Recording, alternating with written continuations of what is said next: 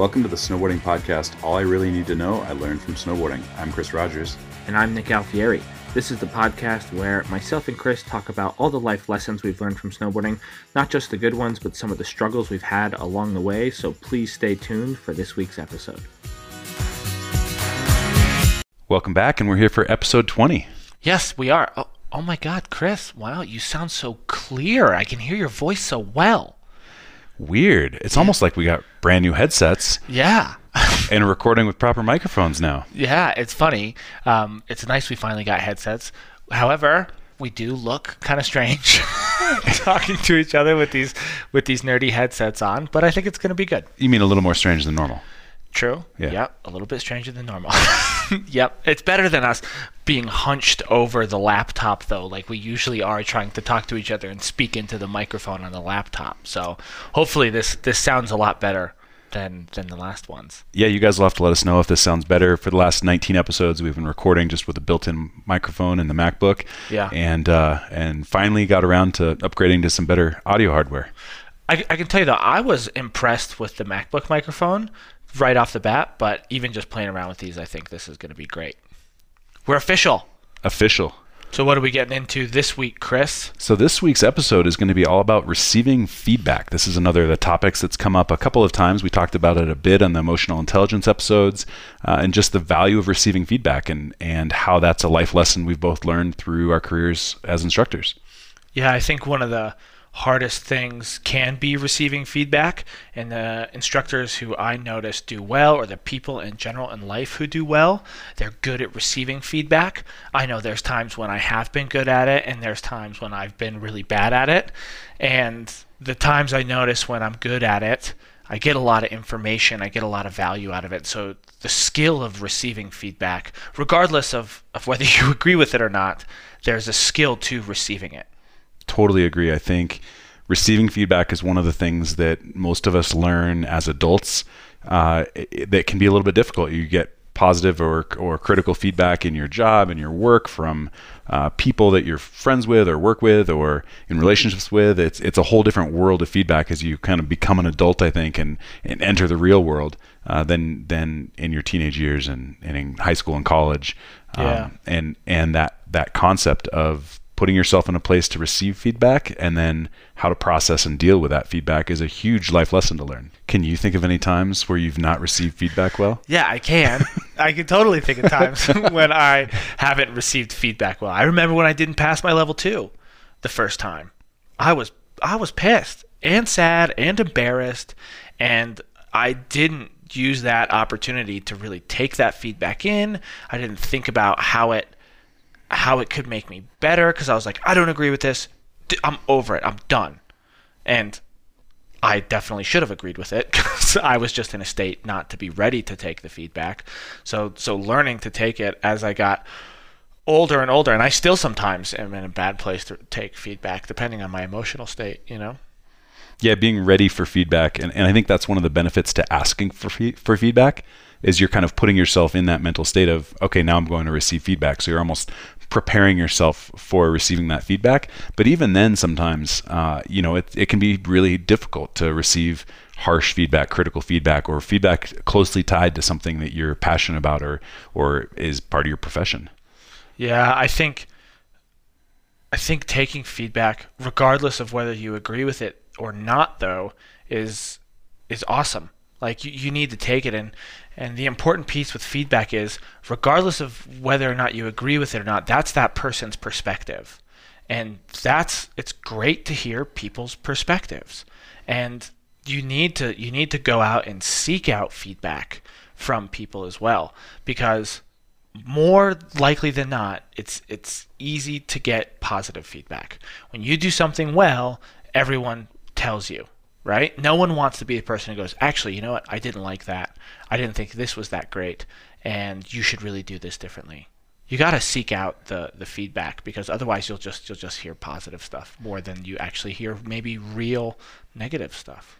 Yeah, I think often because of that, the feedback we receive in person can often be positive, and the feedback we receive anonymously via a survey or via some kind of feedback form, that's when you're going to get a lot of that more critical feedback. People aren't necessarily comfortable sharing harsher feedback sometimes. And so, Yep.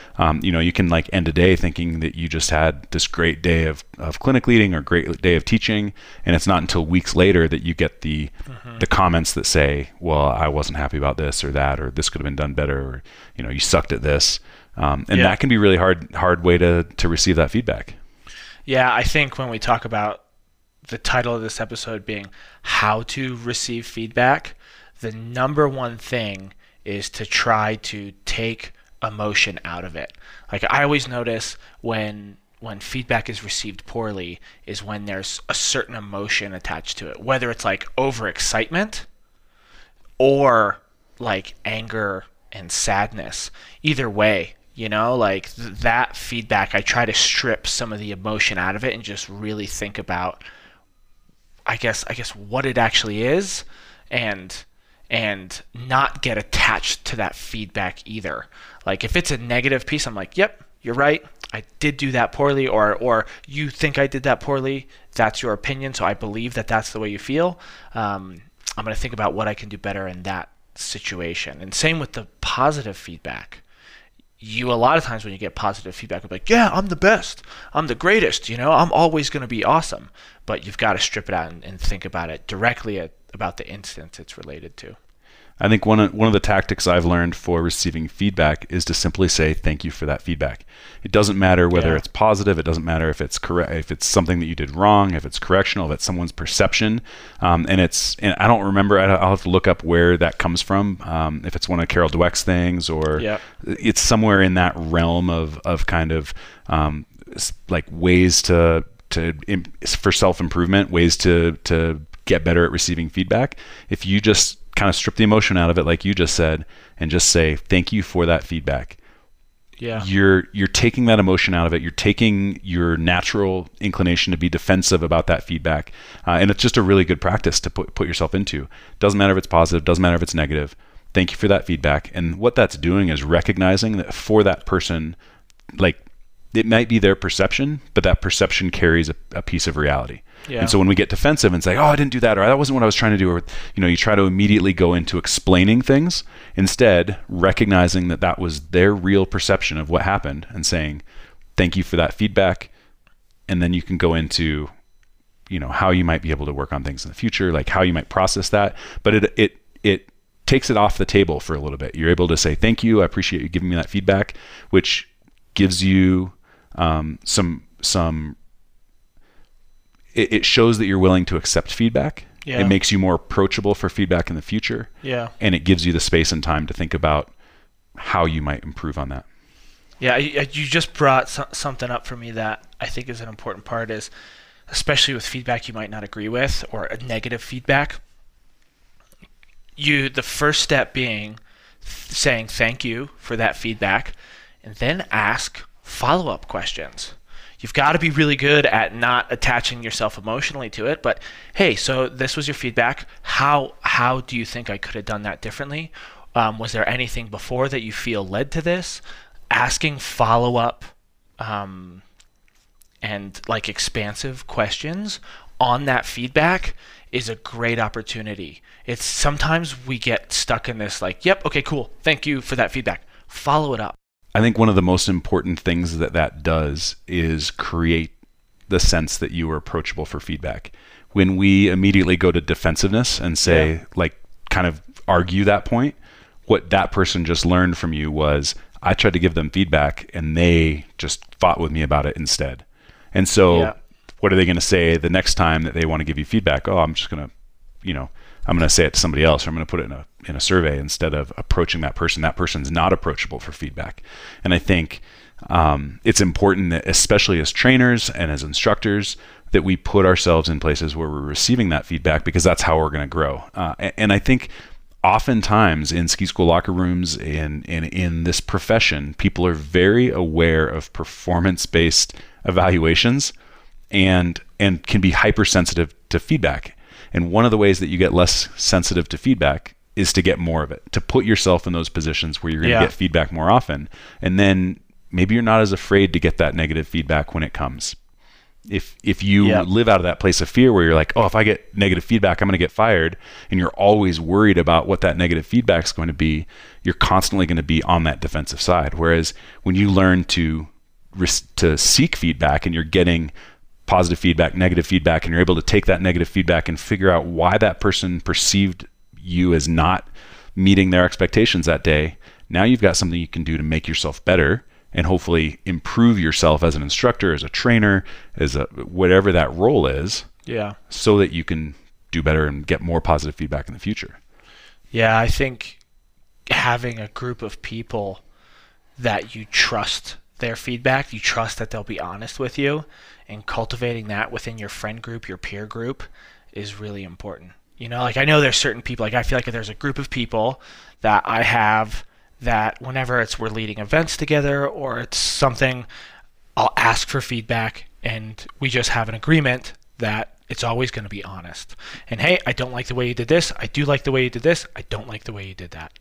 Here's how I would have done it differently. And so cultivating that group, I want to say honesty, or group of friends that speaks in reality about your feedback, that's important to being able to do that. And the more you do that, like you said, you'll get maybe desensitized, but like just used to being able to take that feedback, because you might have a knee-jerk reaction to be emotional, but you need to get over that. Do you think it's easier to receive like true, not just like, oh, that was sick, but like true positive feedback versus like critical feedback? Do you think it's easier to receive one or the other? What do you mean true positive versus critical? Like somebody comes and like and sits down with you like one-on-one and is like, hey, this was really good, this, like, I really appreciate the way you did this, and like goes through like some really positive, like kind of spotlight feedback, versus like somebody that's really unhappy with you giving you some like critical feedback. Do you think it's easier to receive one of those or the other? Yeah, the critical feedback for me is harder to receive. Is it? Yeah. For you? I think sometimes, like, there's been a couple of times where I've been really caught off guard with positive feedback that sometimes I don't know how to deal with that.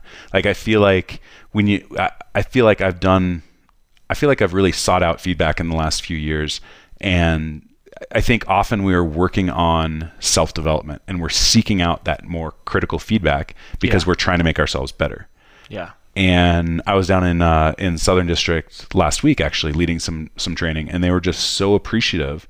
And one of the clinic attendees was like almost in tears, telling me how much of a difference this clinic had made, and it made me feel incredibly uncomfortable. And it was just this like being put on us in the spotlight in front of a bunch of other people, and I don't know what it was, but it made it really difficult for me to receive that positive feedback. Interesting. And it was just something I was thinking about on this topic of receiving feedback is it can be difficult to receive praise sometimes. I think for me at least, I don't know about everyone, but I guess maybe one thing I can think that is sort of like that for me is I hate getting positive feedback for something that I feel like I did poorly on. Especially like oh yeah, that was really awesome. That was that. I'm like, man, I know that wasn't good. Like I know that really wasn't good, and I could have done that a lot better. And I totally, like, if I get any sort of positive feedback about something that I feel like I did negatively on, I don't want to hear it. I don't ask follow-up questions about it. I don't do any of that. You think it's just like it's that smoke getting blown up your ass kind of? Yeah, sometimes, yeah. And like I question how genuine it is, maybe. Mm-hmm. But I think sometimes I just get so upset because I didn't do things the way I want. It didn't come out the way I wanted it to be. But maybe I'm missing out on a learning experience. Maybe I should ask a follow-up question. Say, okay, cool. Well, why was it so good? Tell me why. And okay, if that piece was good for that person, maybe I can do more of that in the future to have an overall better result. It sounds to me in that it's probably that you have a higher level of critical observation of that experience than the attendee. Like, it might not even necessarily have been disingenuine, right? But you had a higher standard than they did. Yeah. Their standard was met. They were excited. Yeah. And your standard wasn't. Yeah. Yeah, it's funny. Yeah, feedback's a funny one. Feedback is a funny one. But I do think that being able to, because then, like what I just said, strip the emotion out of it. I wasn't able to strip the emotion out of myself to receive that feedback. I think that's the most important thing, is to be able to look at it without that logically and just take that in for what it is. So I think one of the key skills in learning to receive feedback is vulnerability. And going back to some of our emotional intelligence episodes talking about being vulnerable is difficult in our industry. Not many people want to be vulnerable, like truly, like, and you have to be to receive feedback. And so I think, you know, on the concept of like how we improve our emotional intelligence, how we get better as people, as instructors, putting ourselves in those vulnerable situations and saying like, hey, I'm looking for feedback. Yeah. That's a step towards being vulnerable. And if you then respond by not being approachable and get defensive right away, you're stepping out of that. But to be willing to take that feedback means being vulnerable. And I think that's a huge skill. And I think that's something, I think it's something that's difficult in our industry. And I think it's the people that are the best at what they do in our industry are able to allow themselves to be vulnerable to some extent within what we do. Yeah. The people who can't receive feedback well are the people who are not okay being vulnerable. That's a great point. Like, that's, to me, those two things are really closely related. Practicing vulnerability is huge, isn't it? Brené Brown, if you're looking for a really cool thing on Netflix, she has, I forget if it's called The Power of Vulnerability, or it might just be called Vulnerability or something like that. But she's linked a bunch of stuff about a person's ability to lead is directly attached to and correlated to their willingness to be vulnerable. And I think it's really awesome that you bring that up, because if the more vulnerable you're willing to be, the more you're willing to accept feedback if it's not positive. And this, I just think this is one of those topics that so highlights the title of our show, All I Really Need to Know, I Learned from Snowboarding. Yeah. Like, these are things that you learn going through the CERT process. You're going to have to learn to be vulnerable. You're going to have to learn to be vulnerable at some point in your CERT process. At some point, you're not going to have success.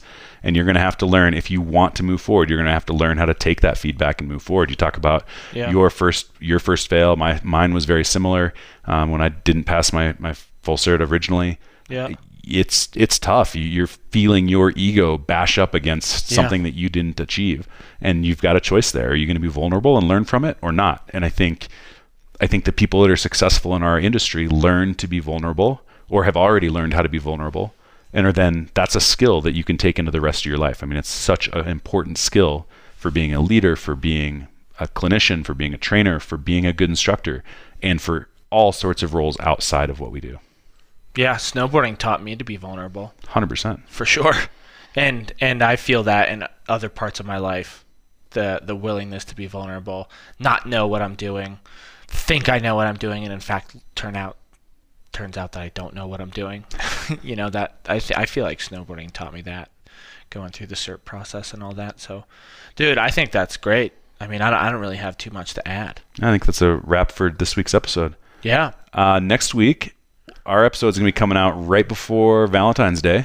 Yeah, and we might have a special Valentine's Day topic. A special Valentine's Day topic. We've had a few requests to talk about relationships in the ski and snowboard industry. And I think that goes beyond just romantic relationships, but friendships, work relationships, family, and of course, love life.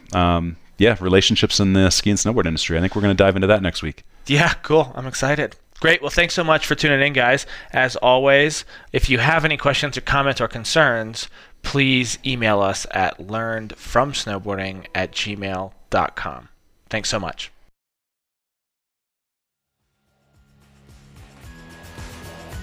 All I Really Need to Know, I Learned from Snowboarding is a podcast by me, Nick Alfieri. And me, Chris Rogers. If you have thoughts on this week's episode, we'd love to hear from you. You can continue the conversation with us and other listeners on our Facebook page. You can also email us questions, comments, or topics you'd like us to discuss at our email address, learnedfromsnowboarding@gmail.com. If you're enjoying our podcast, please subscribe, write a review, and help others find our show. Thanks for listening.